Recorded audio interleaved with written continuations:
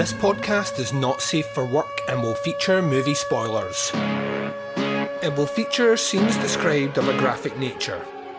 It will contain language which most listeners may find offensive. Welcome to the podcast Under the Stairs.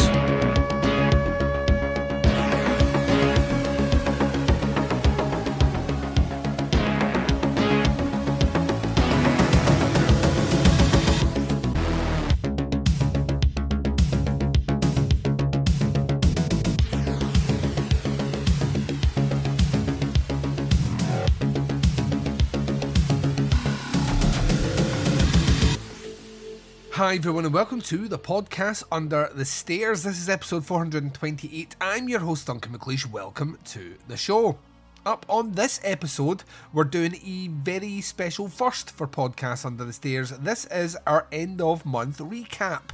The recap episodes will drop at the end of every single month this year, minus October because we already kind of do a massive series of reviews during that month. But the recap episodes are purely for reviews of brand new horror titles that came out in this month that I got a chance to check out.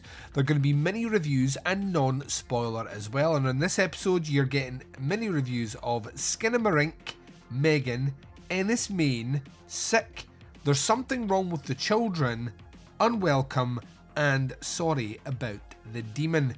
These movies have been released in various places, either theatrically or on streaming channels like Shudder, or are about to get releases on Shudder like Skinamarink, which will be out at the end of the week. Others are available on the Cock, and that's Peacock for those that don't know, and Hulu, as well as cinema releases like Ennis Main, which played independent theatres in the UK, and Unwelcome, which is, I believe, playing most theatres in the UK, which once again blows the mind of this humble little podcaster who's still to see peril because it hasn't been released in the UK yet.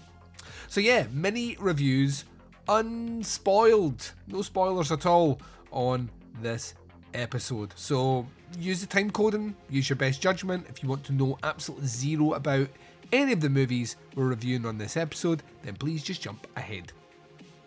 Okay, ladies and gents, we are going to do this by catching you up very quickly and then powering into our reviews. A brand new week of podcast content coming from Under the Stairs ahead for you. 2 episodes. You're getting this episode today, and then on Sunday, we're bringing you the long-awaited return of the 88 Films Italian Collection series. Now, this was supposed to drop last week, and then I delayed it. And the reason I delayed it is there was actually something wrong with the disc that I bought, so I had to return it and get a brand new one. So, there we are. Simple as that. No drama, just good old-fashioned customer service. On the Teapots Collective, tomorrow you are getting a little bit of Doing the Nasty, and on Sunday this week you'll be getting the kind of season finale, season intro to Where to Begin With. So that is your lineup for the week. You will have noted throughout January the reduced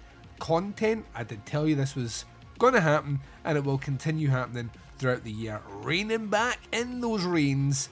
Less content, but hopefully you're enjoying it. And please check out our YouTube page as well. Some of the episodes are now going up there, the ones that are in video format. We are in the process of doing a lot of work to essentially get in a position where all future episodes will be video episodes. But baby steps to make sure that we get all the tech correct first. Okay, ladies and gents, I'm going to take a very short break just now. You're going to hear a little teaser for our first mini review. This is Skinamarink. When I return, I'm discussing it right after this.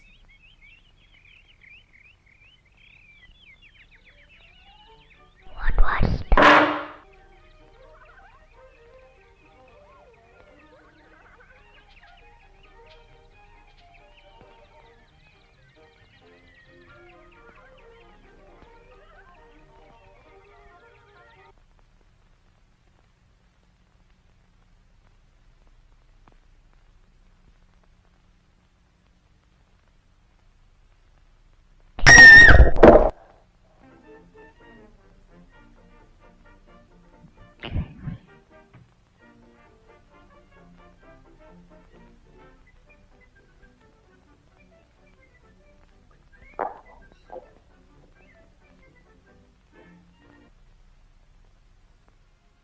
And you've just heard a teaser for Skinamarink. This one is making its way to Shudder this week, so you can check out at the end of the week. It's directed by Kyle Edward Ball, who also wrote the movie as well. I think it's based on a short that he'd made previously. With a limited cast here, we have Jamie Hill, Lucas Paul, Ross Paul, and Dali Rose Tetrot, I think is how you pronounce that. Most likely isn't, but there we go. The synopsis for this one is listed on IMDb as two children wake up in the middle of the night to find their father is missing and all the windows and doors in their home have vanished, which is kind of on the level, really. Yeah, it's about there. To be honest, this movie, we're not spoiling it. There isn't a huge amount to spoil here, to be honest. I can imagine this movie is going to piss off a lot of people. The reason it's going to piss off a lot of people is what you're hearing is this is the scariest movie you're going to see this year. And for some people, I reckon it's going to be the scariest movie that you've seen this year. I also think for other people, this is going to be a tedious slog with no let up and no explanation either. I fall into the camp that I actually really quite like this movie, although I fully recognise its flaws. The biggest flaw is calling it a movie. I think, conventionally it isn't a movie, but by most points, it doesn't have a proper start, middle and end per se, but also really does. And I might sound like I'm beating about the bush, but it is very difficult to describe to someone who has not experienced Skinamarink yet what the movie is actually like. The best I've got to it when speaking to people is that I class this as an experience horror movie. In a lot of respects reminds me, it's very reminiscent of kind of those games that you would find on Steam or something that are kind of small piece horror survival games where your character walks in the woods, or you're like without context are doing something and your flashlight goes out, or depending on where you go, certain things happen. The movie will only really be effective, I think personally, if you watch this in a very dark room with either the sound turned up full or a really good pair of headphones on for the experience. It relies on a lot of its sound design and a lot of its perceived what is not happening on the screen to the audience to have its effect. If you are prepared to let that roll over you, then I think you will have a good time with this movie, and for the most part I did. Very few gripes with it, notwithstanding the biggest one for me, which is the run time. It's an hour and 40 minutes long, and it's adapted from a short, and that short wasn't an hour and 40 long, and I feel that they really do stretch this one out in a way which overall feels like we tread a lot of the same ground over and over again. But in terms of originality, design and execution, Skinamarink is a movie which kind of embodies and ensues a lot of the passion behind a project like Blair Witch Project, in that it's lo-fi, it's cobbled together, it's clearly a kind of art installation of some description, and we're just kind of hoping that it arrives in a way that makes everyone happy by the end. It worked for me. Like I say, I think the sound design is excellent. I think it's probably its biggest asset. It's very disjointed. It kind of almost feels at times like what would happen if David Lynch a la Inland Empire decided to make a found footage horror movie. Then Skinamarink is probably what you would get. Weirdly unsettling at times, like genuinely creepy at times, and scared me several times due to the sound design. Overall, I think it's probably about 10 minutes too long, but it's easily one of the more original movies that I think anyone is going to see this year, and Shudder is the perfect place for it, because like I say, you're either going to be really on board with Skinamarink and it's going to float your boat and tickle your fancy, or you're gonna hate it. And I dare say, when I check in the comments section on Shudder in about a month's time, it'll be interesting to see how that split actually looks. I gave Skinamarink 4 out of 5. I really liked it. I think Kyle Edward Ball is an interesting fellow, and we will be keeping an eye on him to see where he goes next. Speaking of going next, let's take a little second and set up our next review, which is for Megan. Studies indicate that a staggering 78% of a parent's time is spent dishing out the same basic instructions. Oh my God, Katie, you have to flush the toilet. It is not that hard. So we found someone else to pick up the slack. Katie, flush the toilet. Wash your hands. Roll up your sleeves. Great job. It was my friend Jenny's birthday. Megan's an excellent listener. This guy told them that the 13th floor was haunted. And she even has a few stories of her own. If it was so, it might be. And if it were so, it would be. But as it isn't, it ain't. That's logic. Said Tweedledee. She'll never run out of ways to keep your child occupied. And she'll never run out of patience. Katie, seriously, flush the toilet.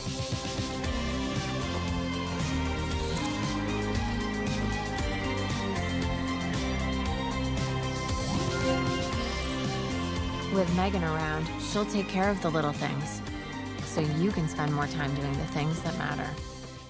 Okie dokie, directed by Jenna Johnson, who is probably more known for Housebound, a movie from a few years ago. It was a kind of New Zealand horror comedy, owed a lot to the people under the stairs. Is returned with the Blumhouse dollars behind him, and is giving us Megan, kind of foray into AI and killer dolls. You've probably all seen the trailer by now. If you haven't, then well done you. You've successfully disconnected from the internet. You've probably seen the dance, which has been parodied and shared everywhere. But did you go and see Megan?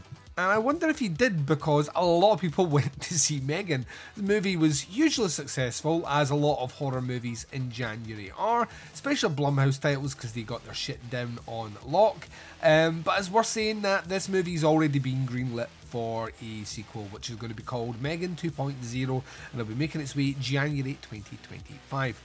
It's based on the screenplay by Elka Cooper and the story by James Wan himself.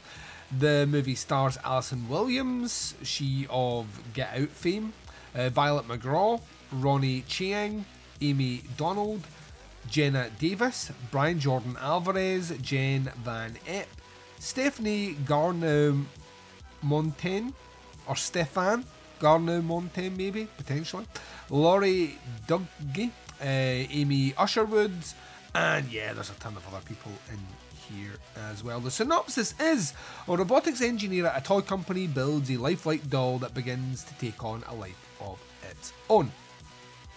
So, I went to see this in the cinema. I went with the Baz and our sexy buddy Dave, and I liked it the most out of the three of us. Mostly because I appreciated how over the top and at times full on campy this movie actually is.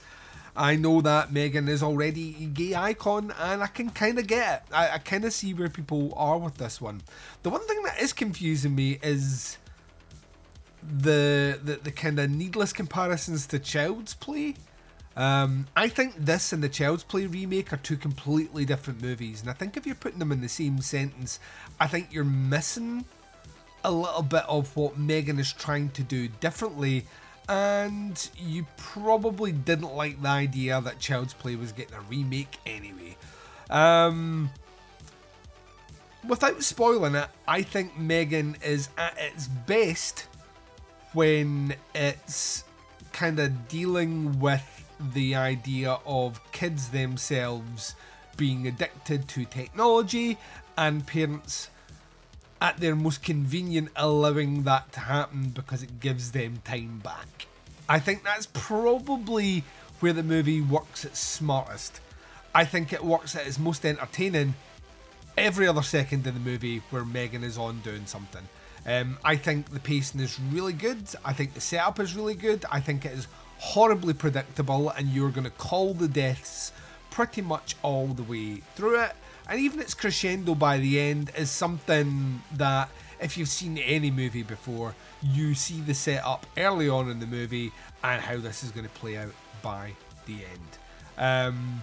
I think it actually weirdly touches into a lot of different things that overall were fun to watch. It really does capture a great degree of, considering like death-wise, and once again I don't want to go into a huge amount of spoilers, the body count is relatively low in this compared to, once again, a Child's Play movie. What I think it manages to do is it manages to add a sinister quality to the AI doll itself.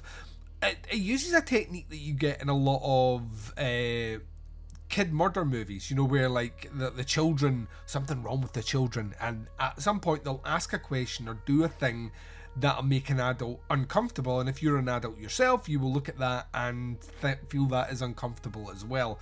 I think the score works really well. It's shot incredibly well. It's got the Blumhouse rub all over it, and James Wan's name's right beside it as well. One of the better Blumhouse movies I've seen in a while, actually. This one landed, but I mean, it is not only sticking its toe, it's most likely planting its dick deep into a well of stuff that you've seen done before. And I think that's maybe where the movie overall doesn't score as high as it might have under other circumstances. It does really nod its head, nay, more than likely directly recreate scenes from movies from the 80s. Child's Play being one of them, RoboCop. There's a whole kind of non-subplot in this movie which is downright Jurassic Park. So yeah, it wears those influences very much on their sleeve, but it also at the same time puts a fun, colourful twist on them, and I enjoyed those aspects. Overall, I found it very entertaining. I'd like, once again, in the same way that I found Orphan First Kill very entertaining, Megan is very entertaining. Actually, the two movies would double really well together for a fun, over-the-top, campy, big bowl of popcorn night and watching horror movies on a Saturday with a couple of friends and a couple of beers. And I would recommend Megan. I don't think it'll... If it makes my top 20, the year hasn't been as great as I kind of hoped it was gonna, but I still had a lot of fun with it. I would give it 3.5 out of 5. And that is my review of Megan. Let's continue on, shall we? Next, a movie that chances are you've never heard of, you've never seen, and it's probably not going to be easy to see it.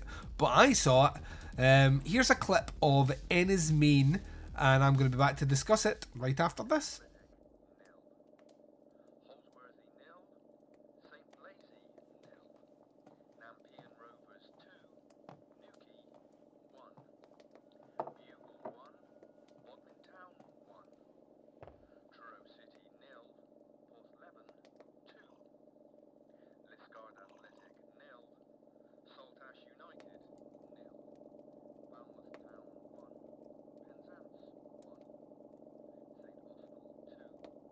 Thought you weren't supposed to pick them.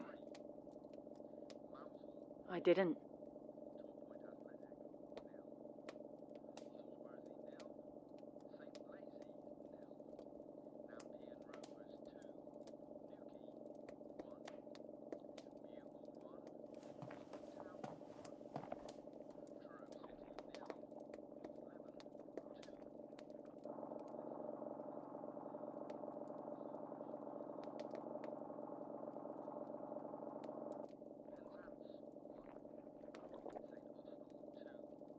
Do you like it here on your own? I'm not on my own.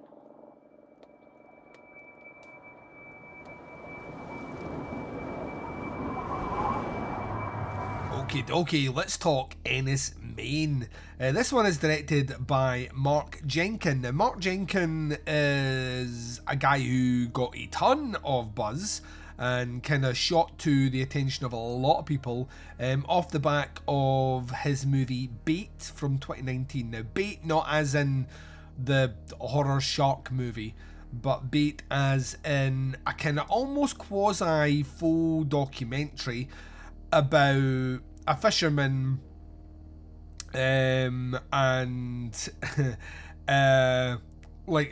basically a fisherman's tale is the best way I can describe it. It's a terrible way to describe it, but it's shot. It's more. We were less talking about the script and more talking about the way this movie was shot, which was kind of handheld roller camera film, and a lot of really, really quirky, old-fashioned filming techniques all pieced together to create a movie that felt like it had been lost for decades and discovered. And now he's back and he's doing Ennis Main, which a lot of people are pronouncing, including myself, as Ennis Men, until we all checked out Mark Kermode's review of it and then found that it's actually Ennis Main, because it involves a stone-like structure or island which is known as a main, which is spelt men. Confused yet? I am. This movie is kind of being sold under the idea premise that it is a folk horror movie. And it is, and it isn't. I think the movie's quote-unquote set in 1973. It has all the visual trappings of it feels like it's from 1973. Like, once again, he's using the same camera techniques. This time it's got that vibrant kind of 70s, not quite Technicolor, but vibrant palette on the screen. Minimal dialogue, minimal cast. But like, if you've watched anything like Requiem for a Village, or maybe not quite to the extent of something like a Wicker Man, but certainly it has Wicker Man vibes. It has a view, a feel, a vibe of the era. Feels very authentic to 1973 without necessarily going hugely out of its way to be a movie that is trying to be in 1973. It's the cinema techniques here, cinematography, and a lot of the design that give it that, as opposed to anything else out with that. You don't see cars or anything, for example, that are going to set that off. So yeah, written and directed by Mark Jenkin. Minimal cast: Mary Woodvine, Edward Rowe, Flo Crow, John Woodvine, Joe Gray, Lovedie Tomlow, Cal Mitchell, Morgan Val Baker, some other folks. Synopsis for Ennis Main, as listed on the IMDb, is set in 1973 in an uninhabited island off the Cornish coast.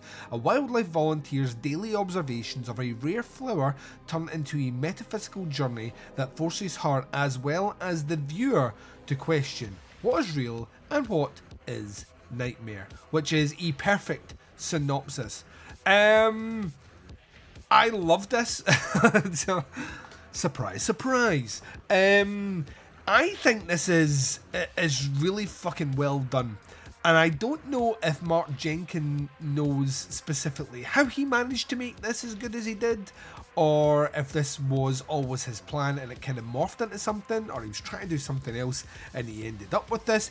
It is very difficult to try and put my finger on it, but as a lover of specifically UK 70s kind of weird folk horror and TV of the time, Ennis Main is like uncovering a movie that you had always heard about but never seen. It's wonderfully shot. Sound design is fucking great. Of the era, definitely, because it's all ADR'd in.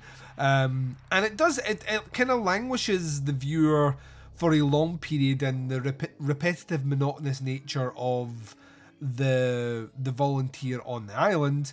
And then, as you slowly continue throughout the movie, different time periods start to meld over, and you feel almost like the story's unveiling the weird paradox of the volunteer on the island. There's definitely a bit of The Shining in here. And it just continues to get weird and crazy and creepy and 70s. And then it ends like about an hour and a half into it. And it doesn't go out its way to explain anything. And I'm not going to even try and attempt it. All I'm going to say is, in the same way that Skinamarink has this great feeling of kind of experience horror, Ennis Main is the same sort of idea. It's a movie that is about like fully absorbing the weird cultural experience of like cinema of this time, which was experimental, dangerous, weird and psychedelic, and it's all in here. Like I say, it owes a lot to the movies that were mentioned before, and I think it is kind of fucking amazing. I like genuinely loved this movie. I caught it with Big Sexy Scott from Scott and Liam vs. Evil, who I don't think maybe necessarily enjoyed it fully as I did, but he enjoyed it a lot more than I thought he was gonna, and we both ended up kind of like bouncing ideas off each other as I want at the end of movies. And it was interesting. He picked up things I hadn't picked up. I picked up things he hasn't picked up. So I think I'm going to actually glean a lot more out of this on a second watch, and I'm kind of looking forward to that moment. Ennis Main is a movie that, like I said before, that's going to be quite difficult to see in the States. I think Bait didn't get a huge release over there either, but hopefully you get a chance to check it out if anything I've mentioned floats your boat.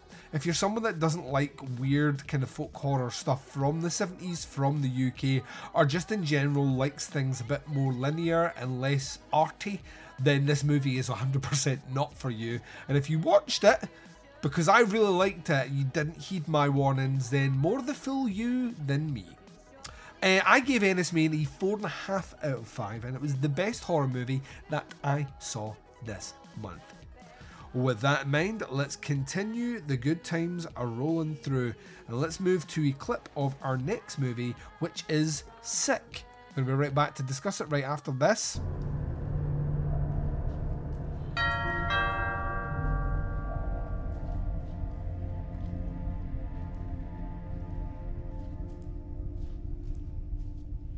Who's there?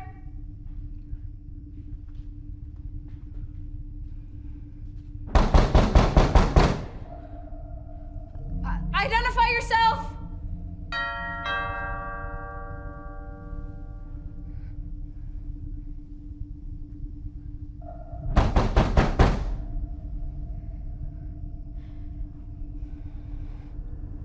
Fuck it. Give me the knife. Give me the knife. Be careful.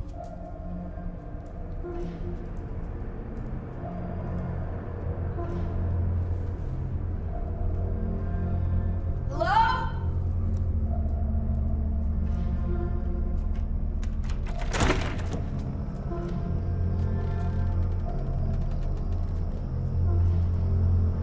Hello?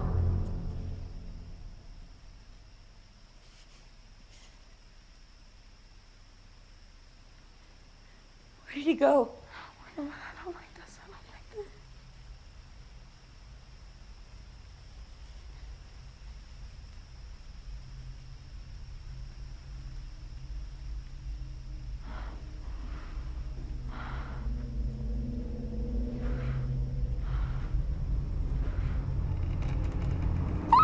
Okie dokie, let's talk about Sick. This is directed by John Hyams and based on the screenplay by Caitlin Crabb and, wait for it, Kevin Williamson, he of Scream and many other standout landmarks of TV and cinema of the 1990s and early 2000s. The movie stars Gideon Adlon, Bethlehem Millen, Dylan Sprayberry, Mark Menchaca, Jane Addams, Joel Courtney, Chris Reed, Dwayne Stevens, and some other folks are in here as well. I think probably Carla Bocciaccio and some other folks. Yeah, a lot of cast here. Well, at the same time, also not a lot of cast. The synopsis for this one is: due to the pandemic, Parker and her best friend decide to quarantine at the family lake house alone, or so they think. This movie is available on the Peacock in the USA, but is a Blumhouse Miramax co-production. I believe it was shot during the pandemic, and it may have played some festivals last year, but finally made its way to platforms where everyone could see it this year. It is a slasher movie, so yeah, it's a slasher movie that uses like telephones, like mobile phones and telephones. So wait 1 second, it must be a Kevin Williamson fair. Yeah, for the most part, Sick feels like it treads a lot of familiar territory. Its big kind of conceit, or its big difference here, which I think both are the same, is that it's set during the pandemic, and you know, there's a lot of chat about COVID, and that's fine. Maybe not in 2023 when we're desperately trying to forget that we were all locked in our houses for about 2 years, but it's moving that way. It's a movie that relies on a couple of twists, and for the most part I enjoyed the kind of simple slasher setup. I started to lose my interest when the reveal of who was behind the killing and the motivation for it was finally laid out, and at that point my eyes rolled pretty hard, and a lot of the good work that the movie had undertaken suddenly it kind of undone a lot of that for me. I think performances are good. I think the pacing is good. I think the deaths are good. But ultimately, the last 30 minutes of this movie get progressively dumber and dumber, and the reveal itself is one that I just don't think works. It's actually quite ludicrous, and there's about a million ways I think they could have done it, but that's just personal taste. So if you enjoyed this movie, you enjoyed the setup, you enjoyed the ending, you enjoyed the story, that is good for you. To me, it just felt like we were pushing to try and do something different that we never stopped to think. Let's put it this way: the reveal of the killers in Scream, about, you know, like, blame the movies, and it was the movies behind it and all the rest, and Scream 1 and specifically Scream 2, blame the movies, those are a lot more plausible than this, which I don't think is at all, and where the rest of the movie is built on the idea of delivering tension and grounded reality in this kind of home invasion setting. As soon as they added that element in, it undid it for me. Like I say, it's a very well shot movie, really well put together, and the slashers go, not a bad one at all, but overall just didn't do what I thought it was going to do for me, and as a result, it came right down the middle. It was between I didn't like it and I liked it. I gave it a 2.5 out of 5. Right, let's continue on with the Blumhouse chat. Lots of Blumhouse stuff this month. This one also straight to streaming channels. There's Something Wrong with the Children. We're back to discuss it right after this. Margaret, where are you? Come out, wherever you are.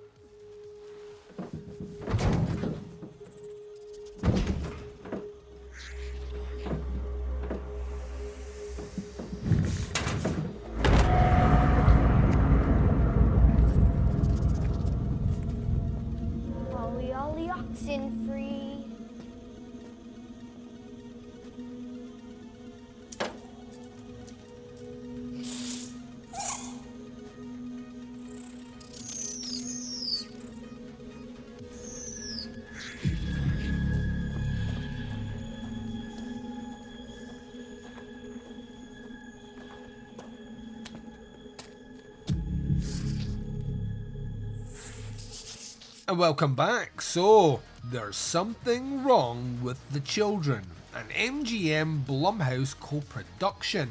This one made its way on demand about the middle of the month. It's directed by Roxanne Benjamin, based on a screenplay by David White and T.J. Kimmel, I think is how you pronounce his name. Most likely won't be, but ain't a lot that I can do about that. Right, where do we start is the big question. Right. Let's do cast, actually. Cast would make sense. Limited cast here. We've got Amanda Cruz, Zach Gilford, Briella Guzia, David Mattel, I think is how you pronounce that, Carlos Santos, Ramona Tyler, and Ashelia Wainwright. So that's your cast there. Synopsis. A family takes a weekend trip with longtime friends and their 2 children, but they suspect something supernatural when the kids behave strangely after disappearing into the woods overnight. So this is once again treading a lot of familiar ground. This is kind of like a Changeling story. If you've seen them before, it kind of plays into that. But this time the movie is trying to be a bit smarter. I don't necessarily think it works, but it's trying to be a bit smarter around the idea of a couple that doesn't have responsibilities or any children, kind of seeing the effects of this other couple that have 2 kids, where their life has ended up, and then ultimately the responsibilities that come with potentially being a parent, and how sometimes kids can be scary. And that's about as deep as the movie gets, if I'm honest. It's a story you've seen done before. It's not particularly acted great, but on the flip side, it has a fun script, a very fun over-the-top script. Some good cinematography, not great cinematography. It's not particularly long, it's an hour and a half, and has a bitchin' score. The score of this movie is absolutely nuts. I was trying to describe this a couple of days ago, that when you watch Suspiria for the first time, one of the big standout things for me is in the first 2-3 minutes, you have a girl walking through an airport, and the music is like the world is ending. It's so intense and so over the top. And that's kind of what is going on here. Like, the soundtrack almost feels like it's for a completely different movie. And as a result of that, it kind of worked for me. It just added this really surreal, trippy, kind of psychedelic element, which I don't think the movie was going for, but it worked. Overall, like I say, the acting isn't great.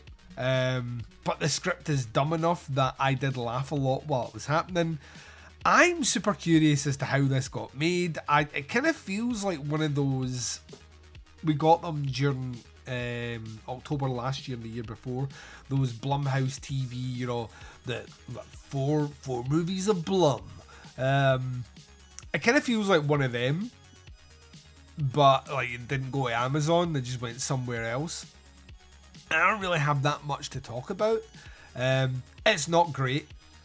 It was entertaining enough. I have no real desire to go back and watch it. When it did things right, I thought it did it really well.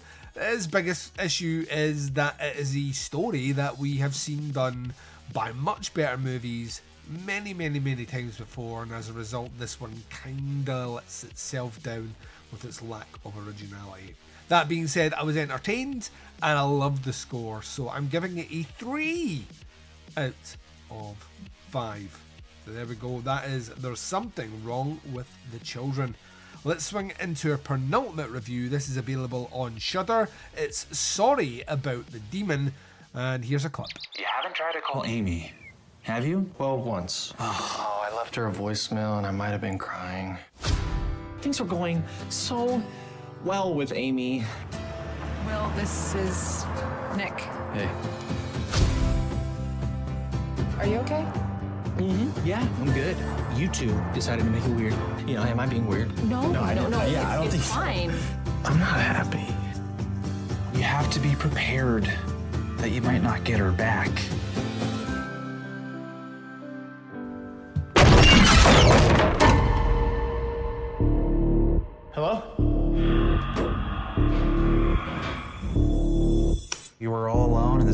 house and it's haunted. Super haunted. Oh, I'm definitely sensing something. What do you want from us? Human sacrifice. Yeah, I think that could be. All right.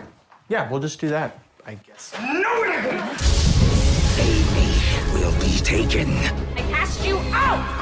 This is really dangerous territory. That demon is looking for a sacrifice to take to hell. We don't have a lot of time. Amy needs our help. No! It is over.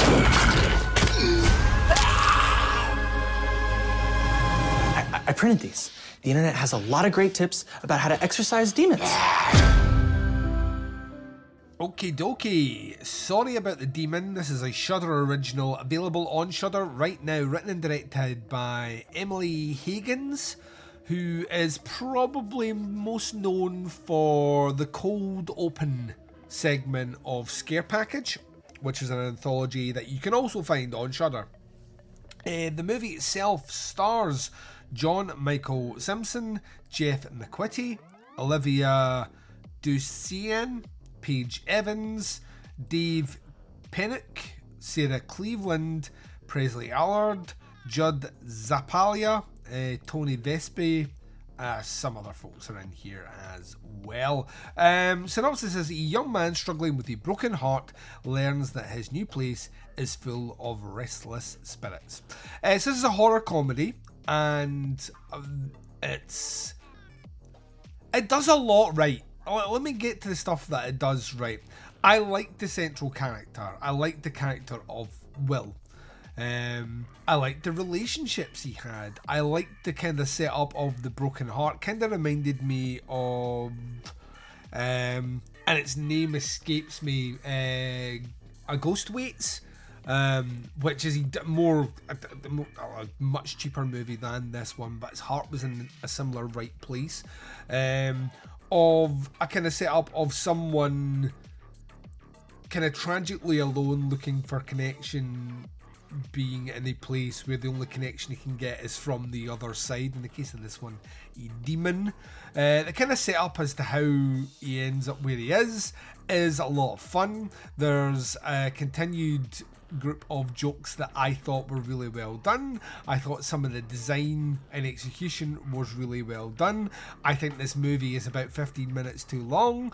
I think some of the jokes don't land as well as I kind of thought they would, and ultimately it sometimes leans a bit too much into the comedy and not enough into the horror, when clearly there's some good effects work going on here. Creature design is really good. I would have expected them to lean a bit heavier in on that, but then maybe that then unbalances what you get on the screen. I'm not entirely sure. I thought the script for the most part was really good, and the casting was on point.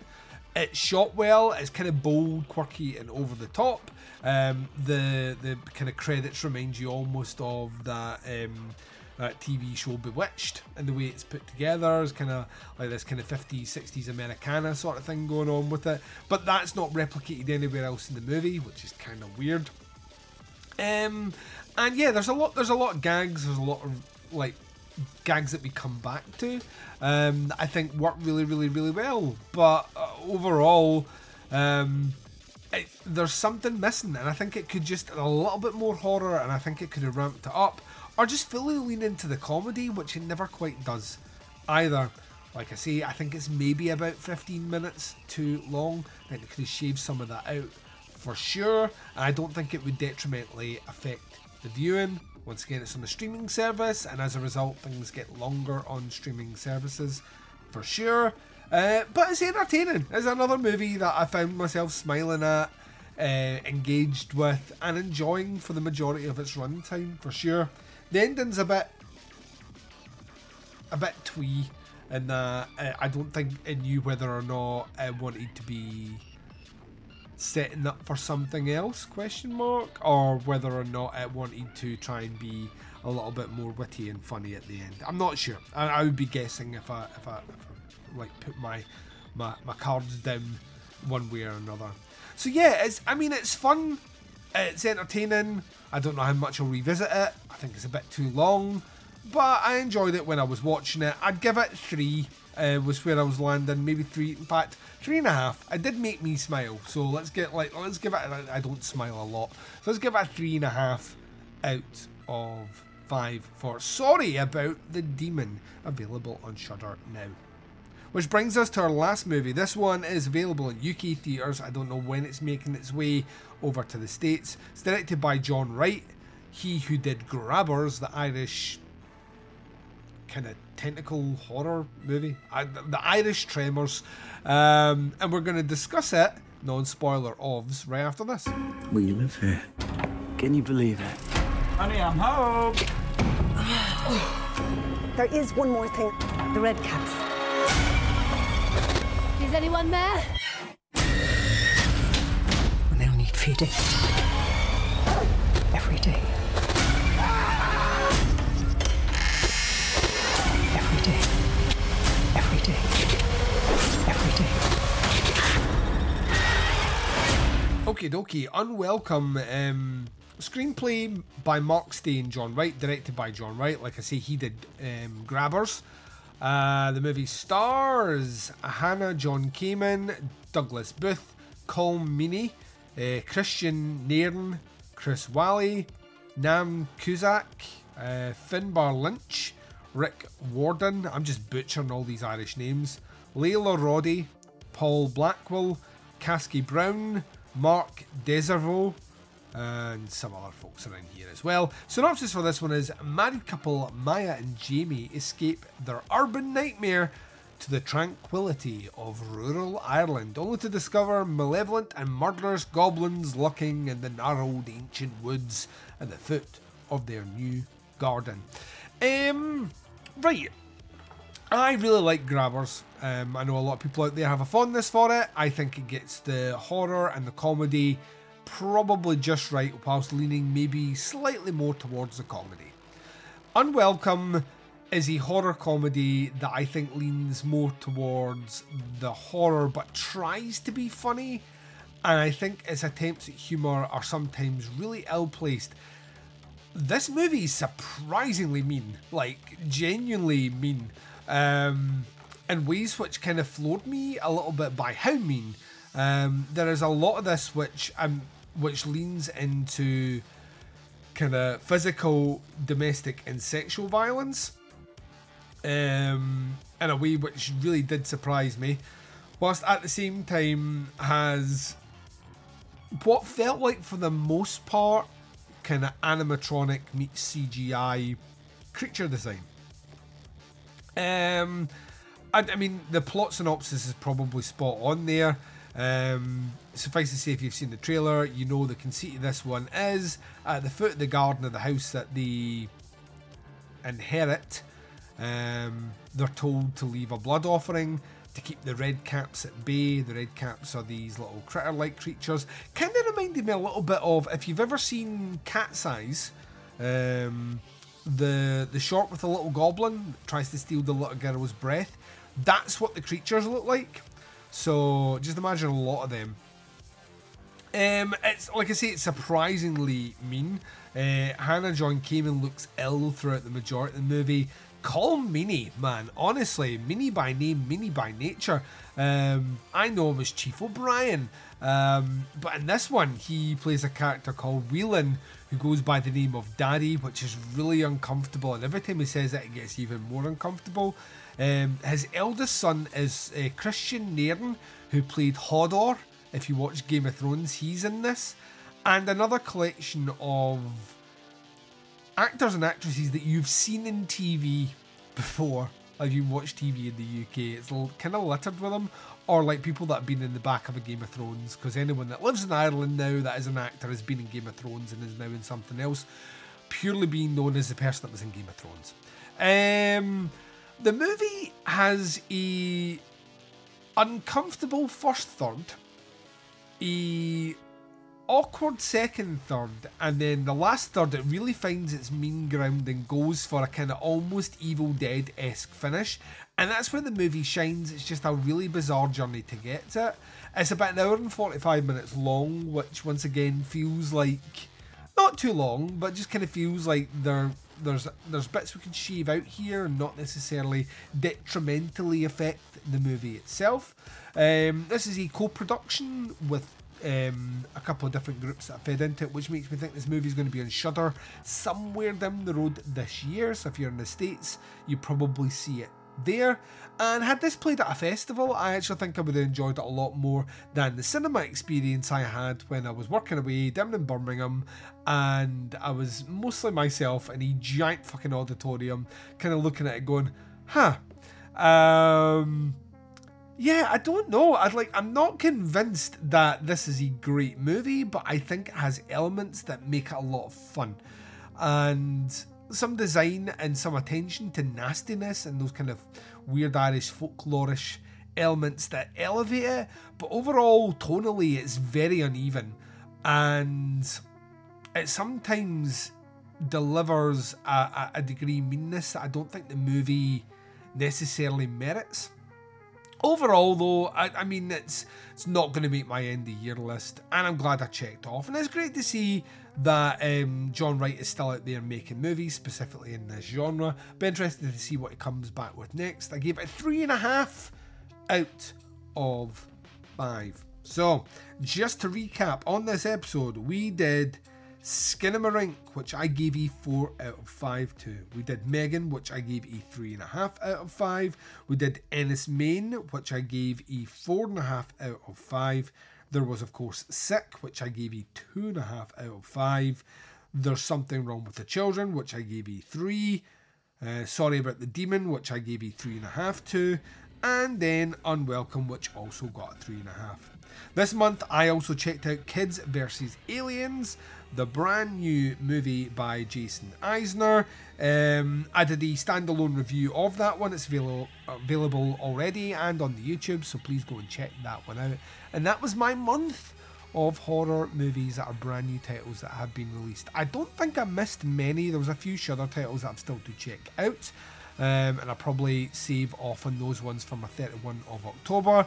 And yeah, for all those that are like, what, Duncan? No Infinity Pool doesn't get released over here until February, so that'll be covered at the end of February if we don't do a Bazzy's Backdoor Cinema to it first. I'm going to take my final break of this episode. When I come back and closing the show, and I'm doing it right after this.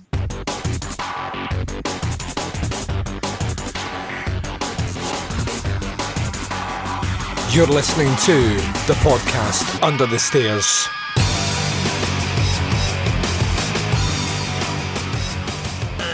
Listening to the podcast Under the Stairs. This has been episode 428. This has been your January 2023 recap.